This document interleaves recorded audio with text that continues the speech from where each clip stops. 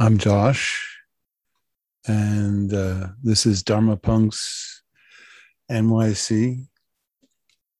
If you'd like to support this podcast and the work I do as a Buddhist pastor, you can always Venmo Dharma Punks NYC or the PayPal button on the website, dharmapunksnyc.com. That's about it. That's my pitch. So tonight we're talking about being with other people's emotions, helping other people process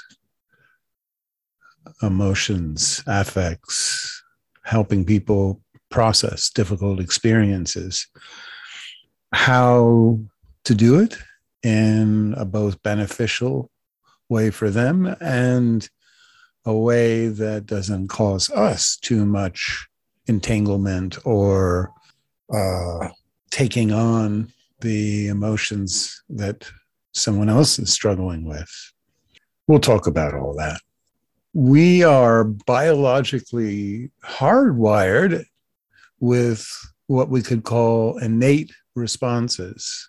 They're wired into us, known as affects. And affects are different than emotions. Affects are pretty universal in that all people have levels of arousal from relaxed all the way up to intense, freaked out, or the nervous system collapses in a freeze state. And we also have feelings which range from being very relaxed and comfortable, pleasant, all the way to real discomfort, emotional pain. So these states of arousal and feelings are the raw constituents that eventually comprise emotions. But emotions are more than just affects, which are feelings and states of arousal. Emotions also have cognitive elements, perceptions and thoughts. Also, they're far more visible. They have cultural context. So in one culture, what might constitute anger, in another culture might be interpreted, the same feelings might be interpreted as shock or frustration.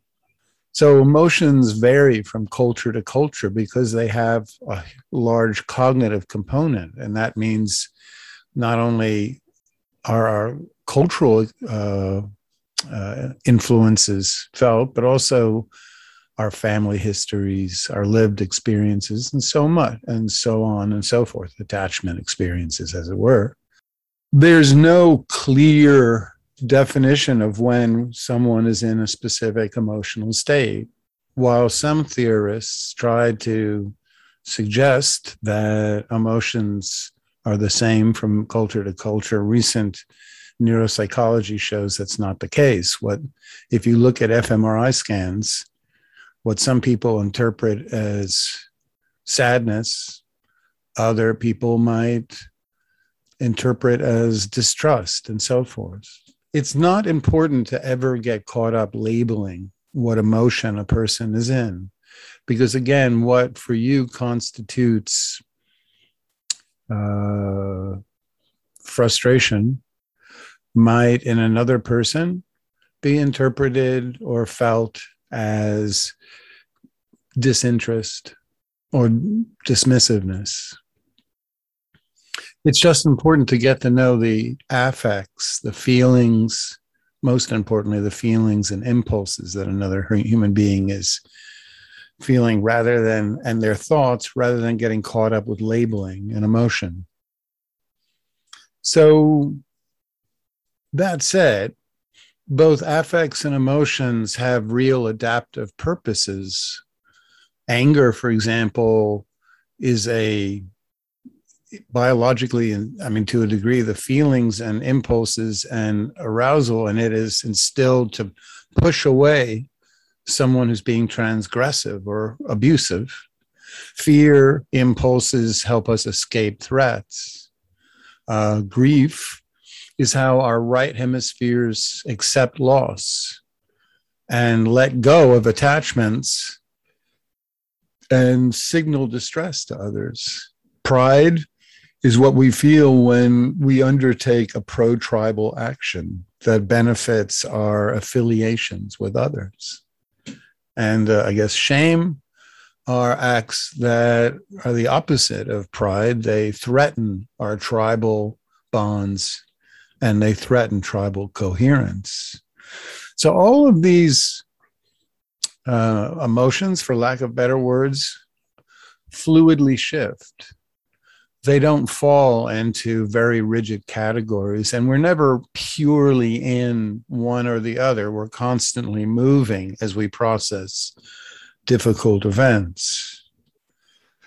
But one important thing to know is that when people have secure childhood attachment bonds with caregivers that are reliable, emotionally attuned, appreciative, and soothing, then we as children develop an ability to easily feel and express and know what our internal experience is and to disclose it to others.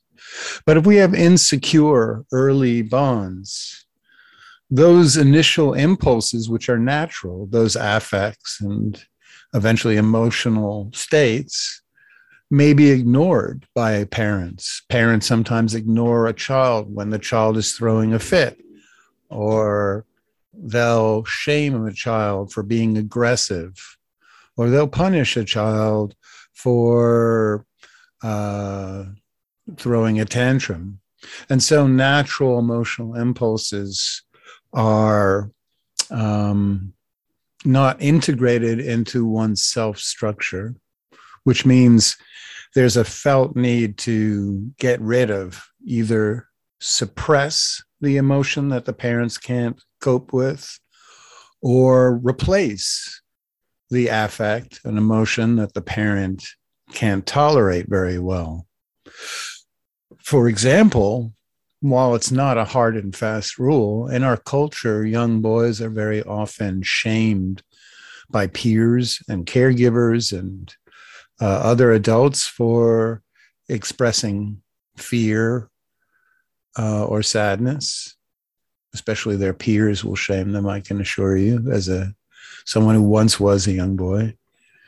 And on the other hand, young girls sometimes, not always, but sometimes can be shamed for expressing decisiveness or anger and rewarded for other behaviors like consensus building, whereas boys are rewarded sometimes for aggression or being decisive, regardless of what everybody else thinks. So, unfortunately, the result is that people, when natural initial primary emotions are shamed or rejected by peers or caregivers or other adults, we either suppress those emotions or we replace them with what's called secondary emotions. Primary emotions are the things we naturally felt as a child before any negative experiences, and they're natural and they're adaptive. But secondary emotions are reactions to our emotions. They're not inevitable. They're things we're trained or socialized into exhibiting. And the problem is that secondary emotions, while they look good to other people, for instance, the young girl who's shamed for expressing anger and thus develops a caregiving or a pleasant people-pleasing demeanor, she might be rewarded for those performative states, but they're not adaptive. Someone who's always people-pleasing when they're being abused or mistreated is not going to wind up happy or particularly empowered. Likewise, young boys who are socialized not to express sadness, but to express anger or decisiveness instead, when they go through emotional breakups, if they always feel anger, then they never process their emotional wounds. And what happens is these men, for example, who always block their sadness with anger or dismissiveness or being aloof or pretending like nothing happened, that's called denial. When people block a natural initial primary emotion with a secondary emotion that's performative, that other people prefer, what happens in that case is men wind up never fully processing, for instance, relational traumas, and they wind up jealous and distrusting in relationships as a result. So primary impulses that aren't integrated into our self-experience, that are continuously suppressed or replaced with secondary emotions, create a lot of havoc. And that's just the beginning. If we block our primary core affects, our desire to flee when we're feeling scared, if we block that, or if we block our desire to connect because we've been hurt in the past, and so we want to just seem aloof and cool, what will happen is the initial natural emotion, when we start to experience it, will create anxiety. Anything we suppress, when it starts to return, as every psychologist from Freud to Bowlby to Carl Rogers has shown, creates anxiety. So every time we suppress a part of ourselves, when we start to feel it, anxiety is the inevitable result. And when we're anxious, what happens is it's because some feeling in us that was shamed or rejected in childhood starts to be experienced. But interestingly, the mind becomes hypervigilant and believes the threat is coming from outside, not from inside. We don't know that it's a feeling that we're scared of, like fear or anger or sadness or loneliness or boredom. So we think, why am I this anxious? It must be something in the world around me and we'll look for things to be frightened about. So in that way, individuals who block primary emotions wind up susceptible to ongoing anxiety disorders. And there's more. When we suppress and replace our natural primary emotions rather than feeling and processing with others, we fall into maladaptive defense mechanisms, as many call it. For example, if somebody's at a workplace and their boss is screaming at them all day long and they can't push back, tell the boss that they're being ridiculous, unskillful, stand up for themselves, then that individual, of course, through what's called displacement, might go home and might take it out on their children or their wife or their dog. On the other hand, if people continuously suppress parts of themselves, they'll project those blocked parts onto others. So, for example, men who are struggling with their homosexuality due to homophobic cultures, who suppress those desires, start to see or believe that every man around them is making overt passes at them, because their same-sex desires has been suppressed and then projected onto others. And of course, the worst is denial. Whatever emotions we deny means we never get over the traumatic or wounding experience.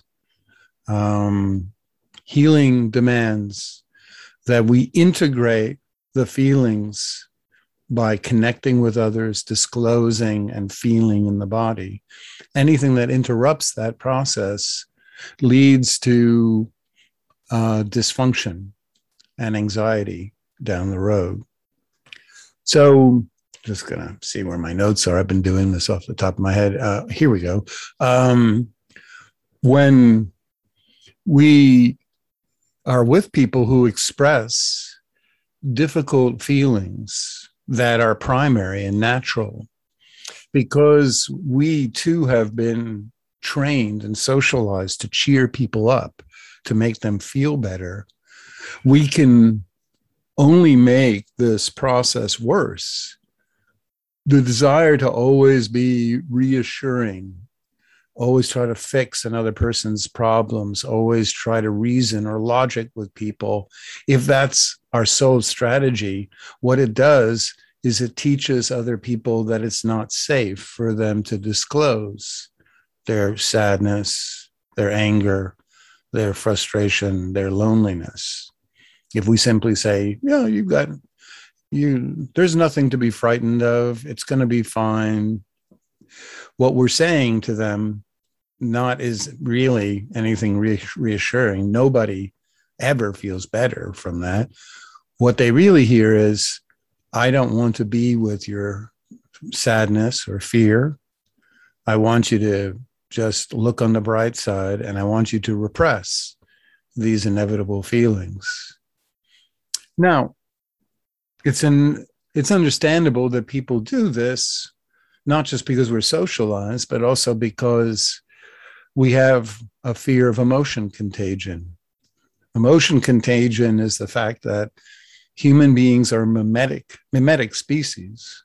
We naturally imitate other people's affects. If we're around a group of people that are anxious, tapping their feet, talking fast, then we'll start to tap our feet, talk fast. If we're in a room with people who are tired and exhausted, yawning, then we'll pretty soon pick up the same physiological state. Because we're aware of how much other people's emotions can influence our emotions, we tend to feel this great need to keep people happy, upbeat, positive, not too frightened or upset, because we're worried that we'll wind up feeling those negative affects as well. This results in us constantly trying to fix and solve the issues associated with other people's emotions, rather than simply creating a safe container for those emotions. And as a result, constantly trying to fix, solve, pick people up, cheer them up, or be ever so logical when faced with what feels like overwhelming or challenging fear, will wind up, unfortunately, sounding patronizing, judgmental, and even dismissive. Excessive attempts to regulate other people's emotions fail because we don't create a safe space first and foremost for them to feel, disclose, and be with those emotions. In many ways, we can recreate the same attachment disturbances that individual experienced in childhood if we always try to fix, solve, rationalize, or be reasonable rather than just listen and be a witness for other people's affective states. Interestingly, not only will people constantly try to artificially upregulate negative emotions, but sometimes people will try to make others feel worse if we feel their emotions are wrong. Parents very often make children feel shame when they act aggressive to siblings, even though aggression is in many ways really a natural, it's probably one of the very first impulses along with clinging for attachment that the human brain experiences. Debt collectors actually try to make people who owe money for entirely innocent reasons, they try to make people feel bad and terrify them into paying arrears. In any event, shaming brutalizes another human being's self-esteem and ability to bond, and is never a skillful answer to any interpersonal experience. Rather than trying to immediately fix or cheer up, the path forward for helping friends and the core of my work in counseling is to first listen closely, more to the nonverbal cues than we might normally do. Most of the time when people are speaking, we try to visualize in our heads the events that they're disclosing.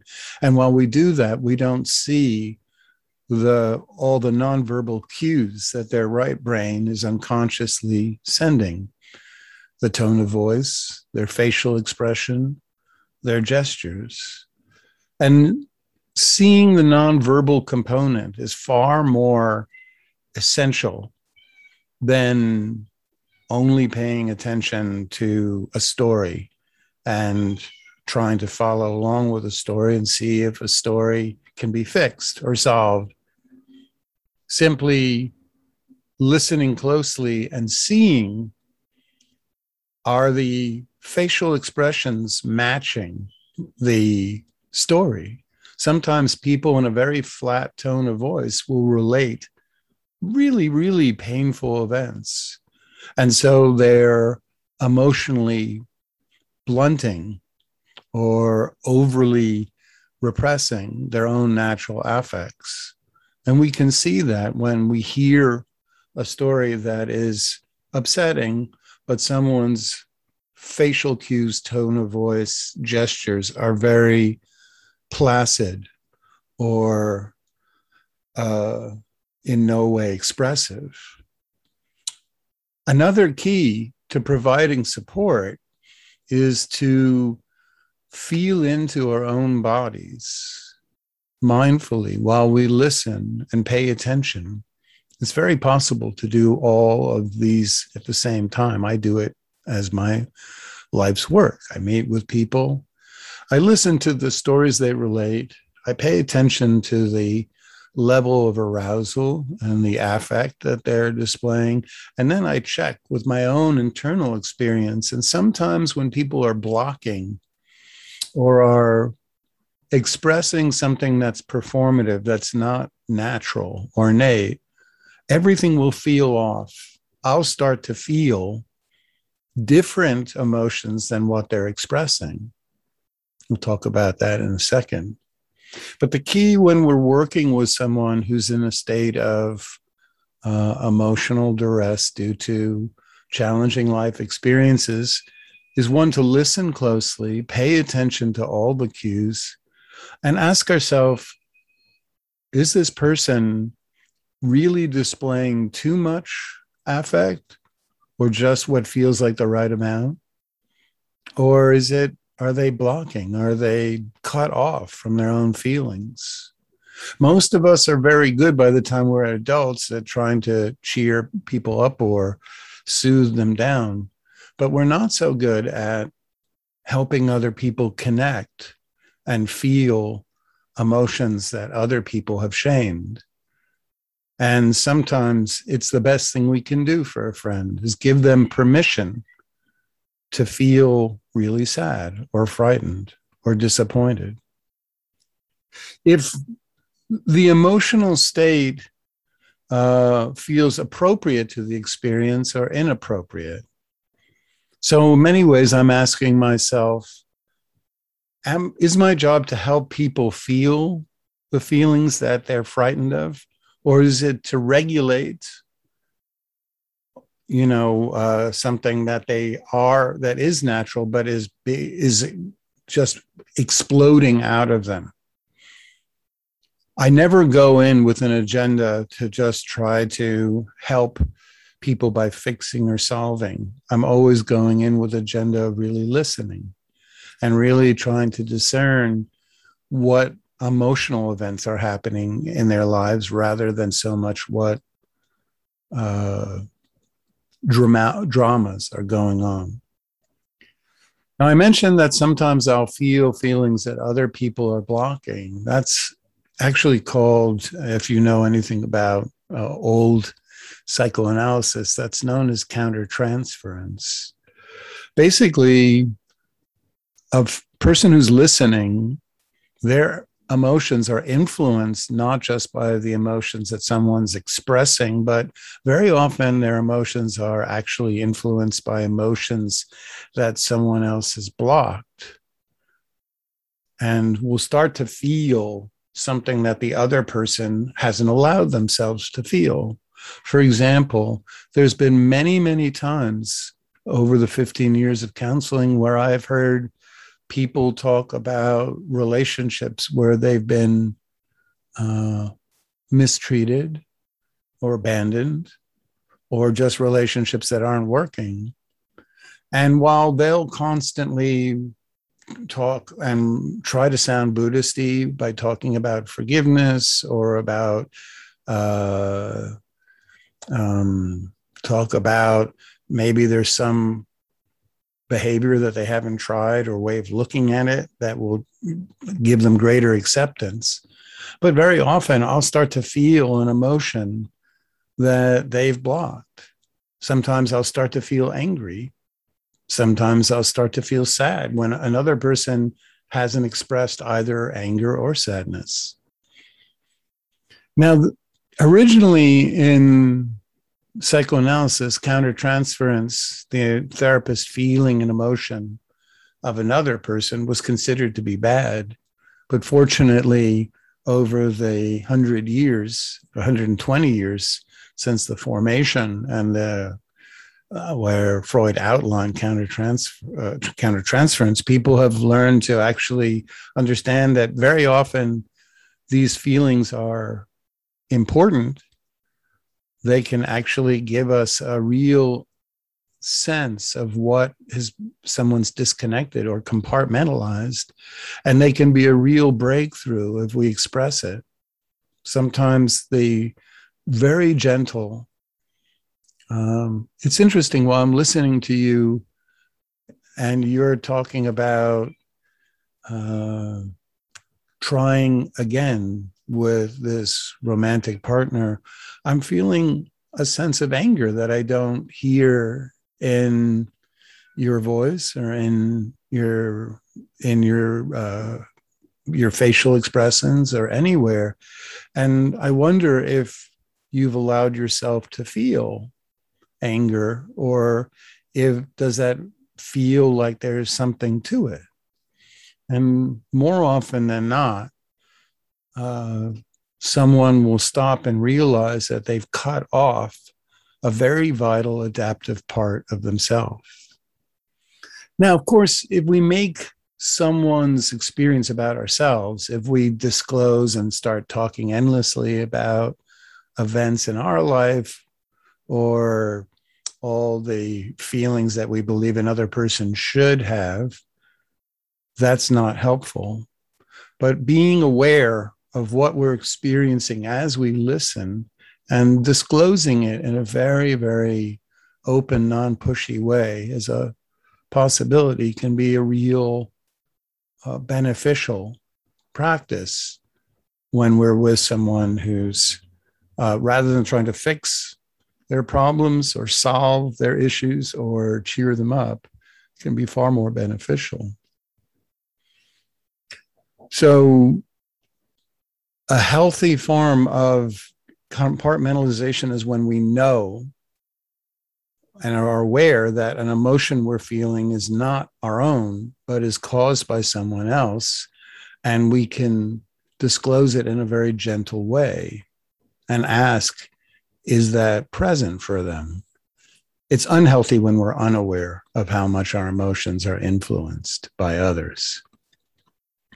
Now, there are many, many ways to both help individuals feel the feelings that they're frightened of, and there's many ways to help reassure and soothe people who are very much connecting with primary emotions, but because those emotions maybe have been suppressed for so long, they're coming out in a very dysfunctional way.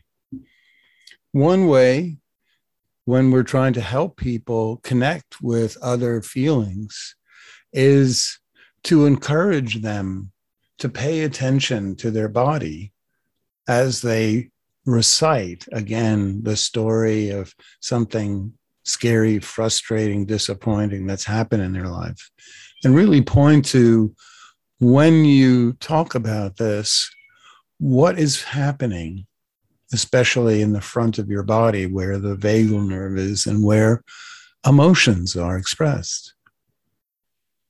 Sometimes I'll encourage people to recall previous events in their life or situations where they had strong emotions that I feel aren't being felt in a specific instance.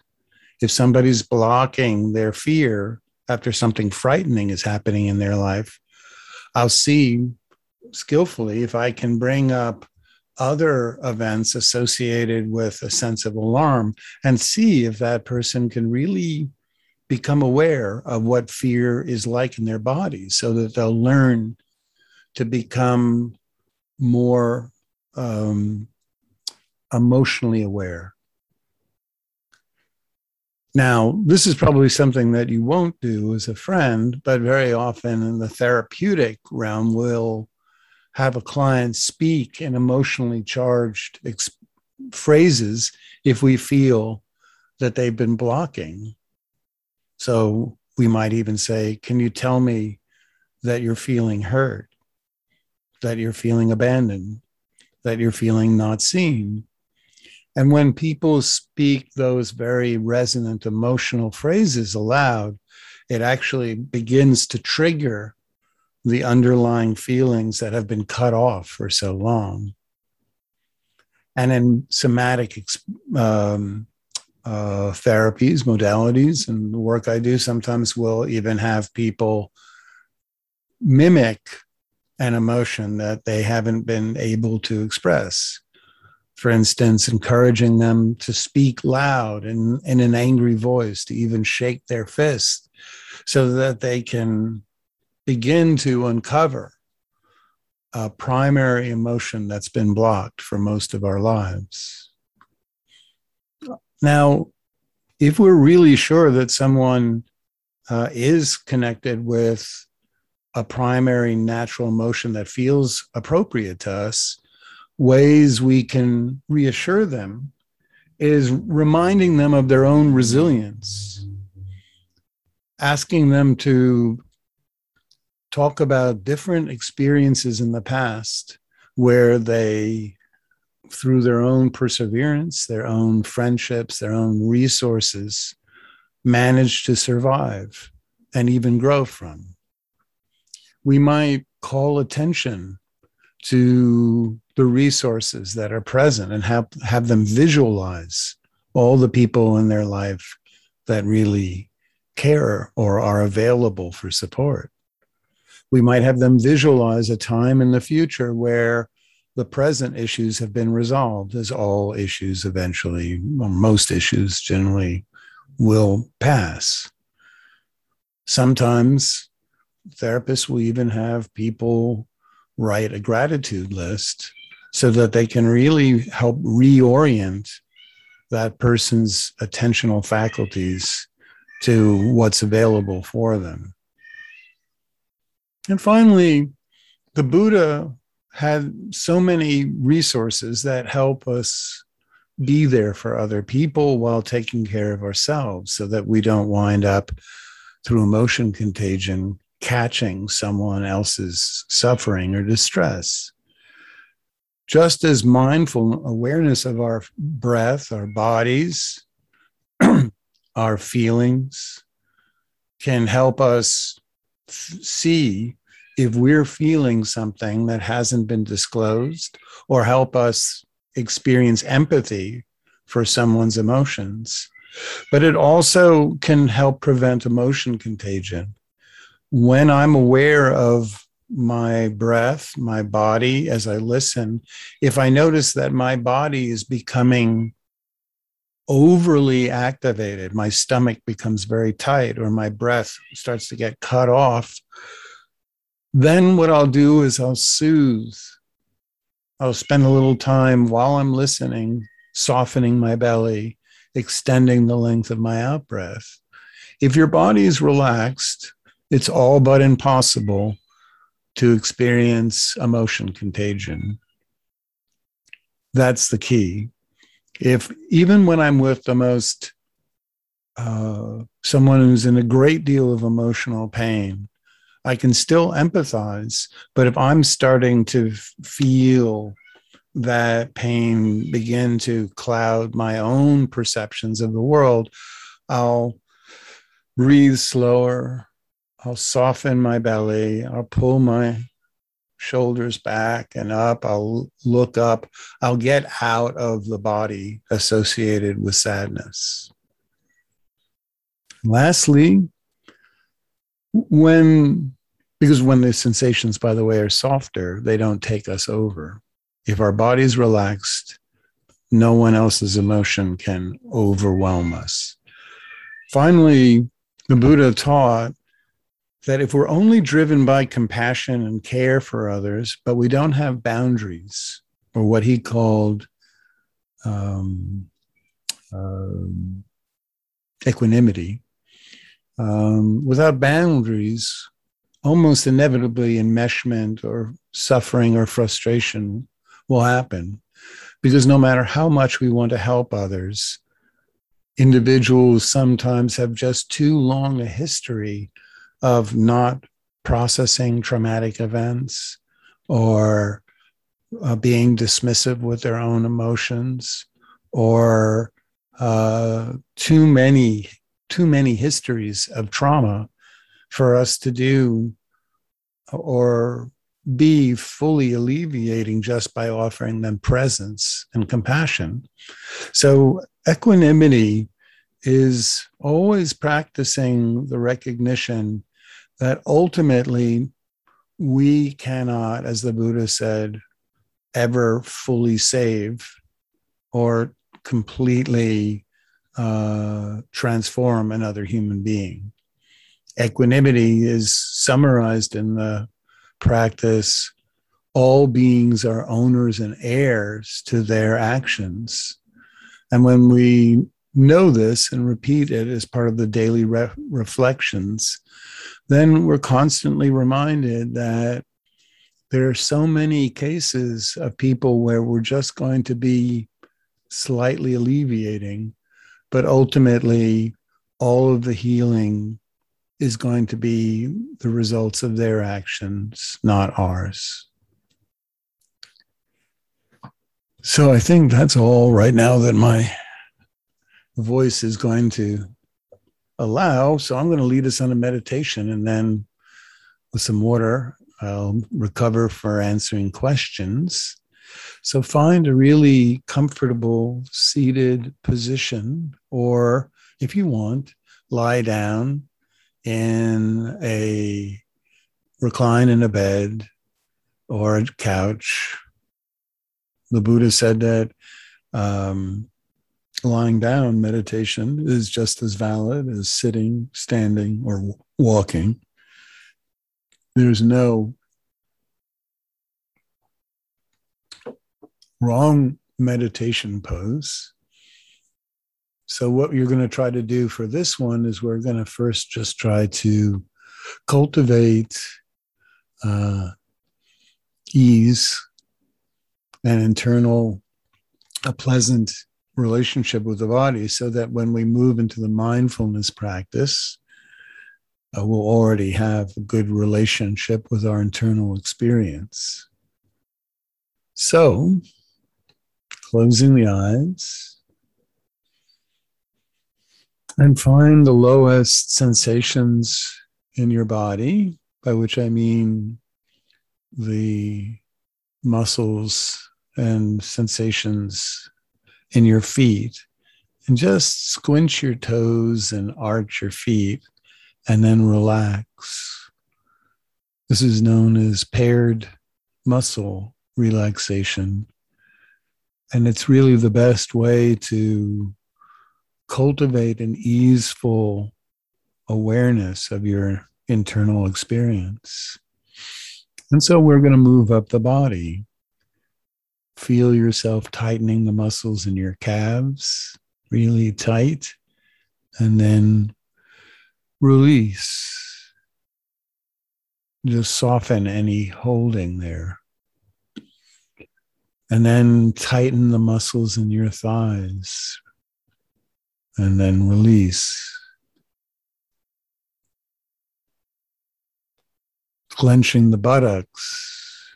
If you're sitting in a chair, it might slightly lift you up. And then release and soften. And then see if you can imagine the breath filling up the belly to the point where the belly is a round balloon about to almost burst. And then as you breathe out, soften the belly. And then repeat that exercise with the chest. Pulling in the breath, expanding the chest, creating a big superhero-like chest. And then as you breathe out, release any tightness and just allow the belly and the chest to be pliant, not constricted or tight in any way. Continuing up with the shoulders, lifting them up towards the ears and then releasing. Rotating them back if that's helpful. That opens up the chest. And tighten the muscles in the forearms from the armpits down to the elbows, and then release. And then tighten the muscles of both the arms, the lower arms and the hands, make fists and clench, and then release and just soften the hands and just allow the hands to relax, the fingers to find the most comfortable position. And then continuing with the muscles in the back or the front of the neck, tightening and releasing. And then finally, of course, the muscles of the face, clenching the jaw, squinching the nose, tightening the micro muscles around the eyes, making a really squinched face, the forehead furrowed, and then release. And imagine a warm hand of a loving presence, softening, releasing all of the muscles in your face, the eyes settling behind the eyelids. And then bring your awareness now to any sensation in your body that feels particularly soothing and relaxing.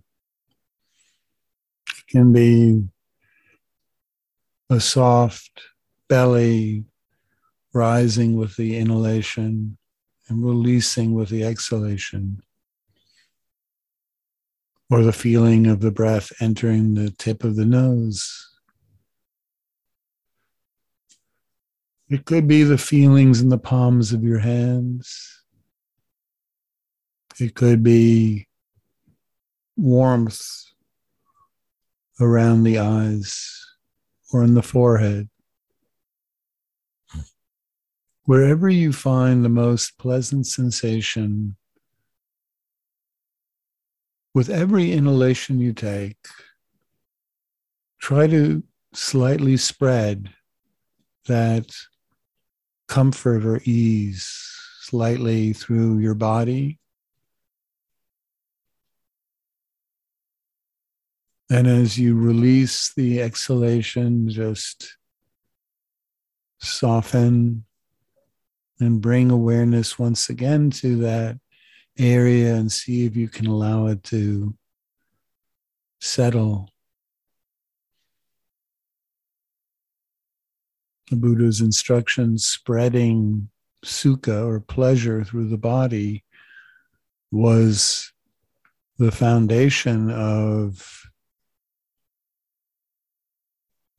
his great insights, but also his greatest experiences of tranquility. Now, if any of these practices are difficult, no worries. Simply listen to the sounds in your environment, not visualizing what creates the sounds. Just listen to the sounds of cars or people talking or elements of the area you're in, wind or rain. And just listen to all the sounds as a symphony composed by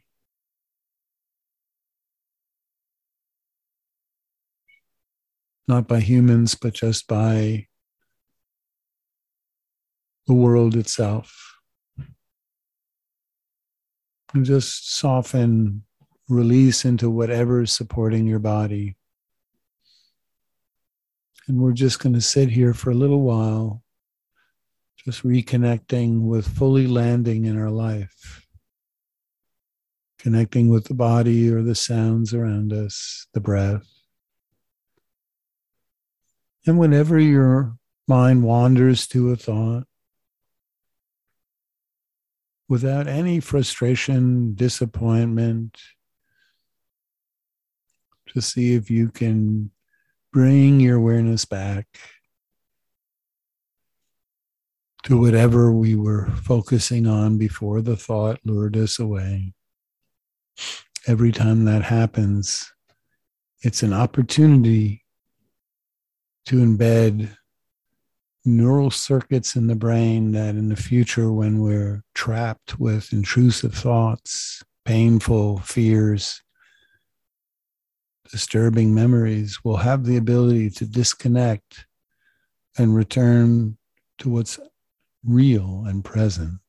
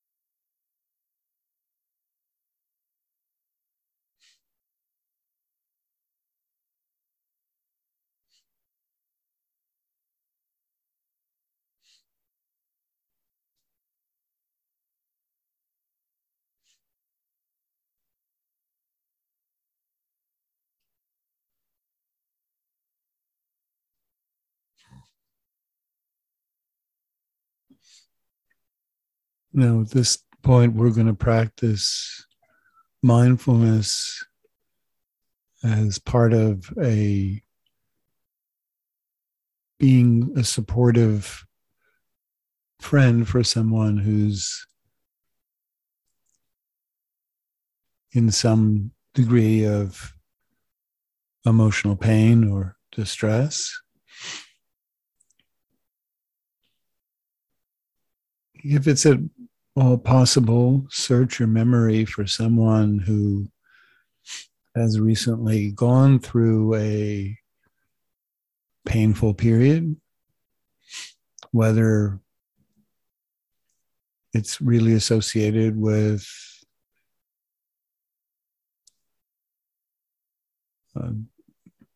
truly difficult experiences, or if to some degree you just associate this person with habitual emotion dysregulation.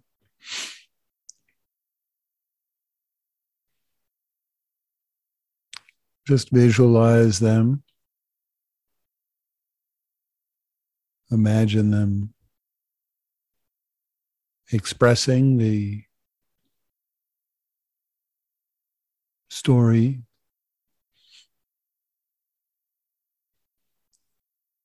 or the events.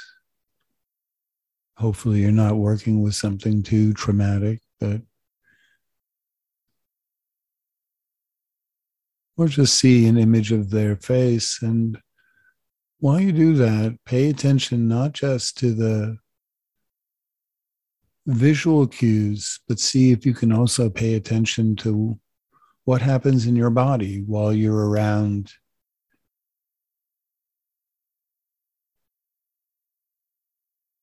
someone who's anxious, depressed, lonely, frightened, angry.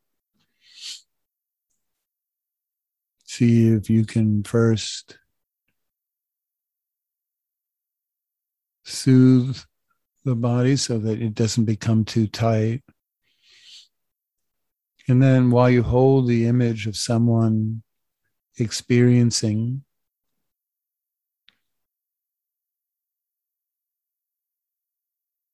an emotional state, see if you can find in your body how your affect, your internal experience naturally mimics and helps you experience empathy.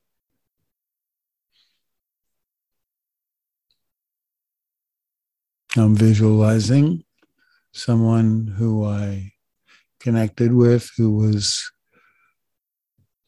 quite upset about a struggle in their relationship, and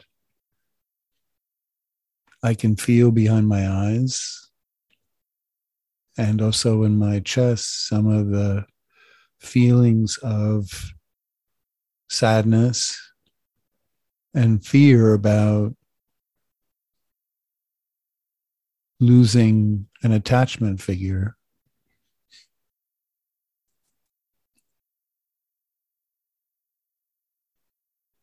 And being aware allows me to empathize and support this friend as I have. Find where their experience most resonates and just create a safe space for it. Don't let it become too painful. Soften, breathe slowly if that's starting to be the case. But just be able to hold the sensations that let us know if someone is what someone else is feeling, whether the feelings feel right.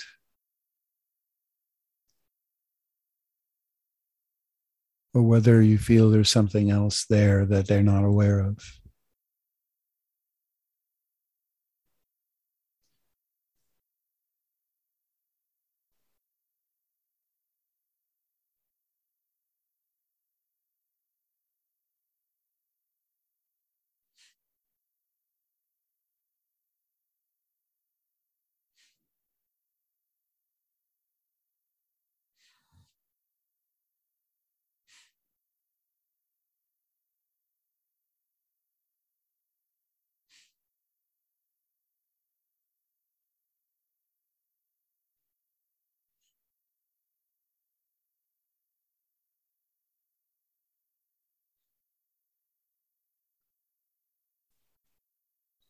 This is the Buddha's practice of compassion, being willing to feel what another is feeling.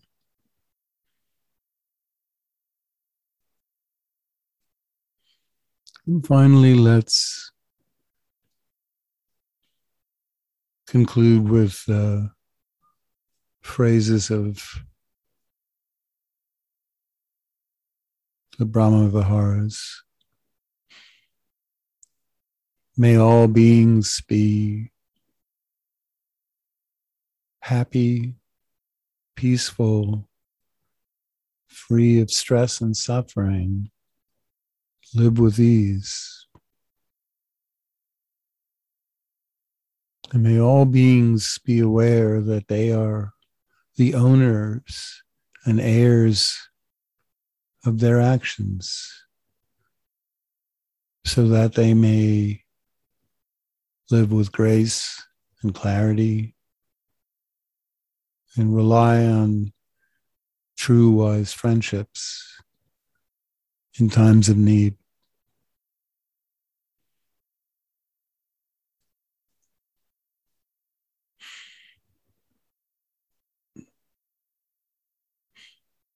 So at this point, I'm going to ring the bowl and just allow yourself to take as much time as you need to begin to be aware of the world around you, trying to maintain some of that mindful awareness of your body.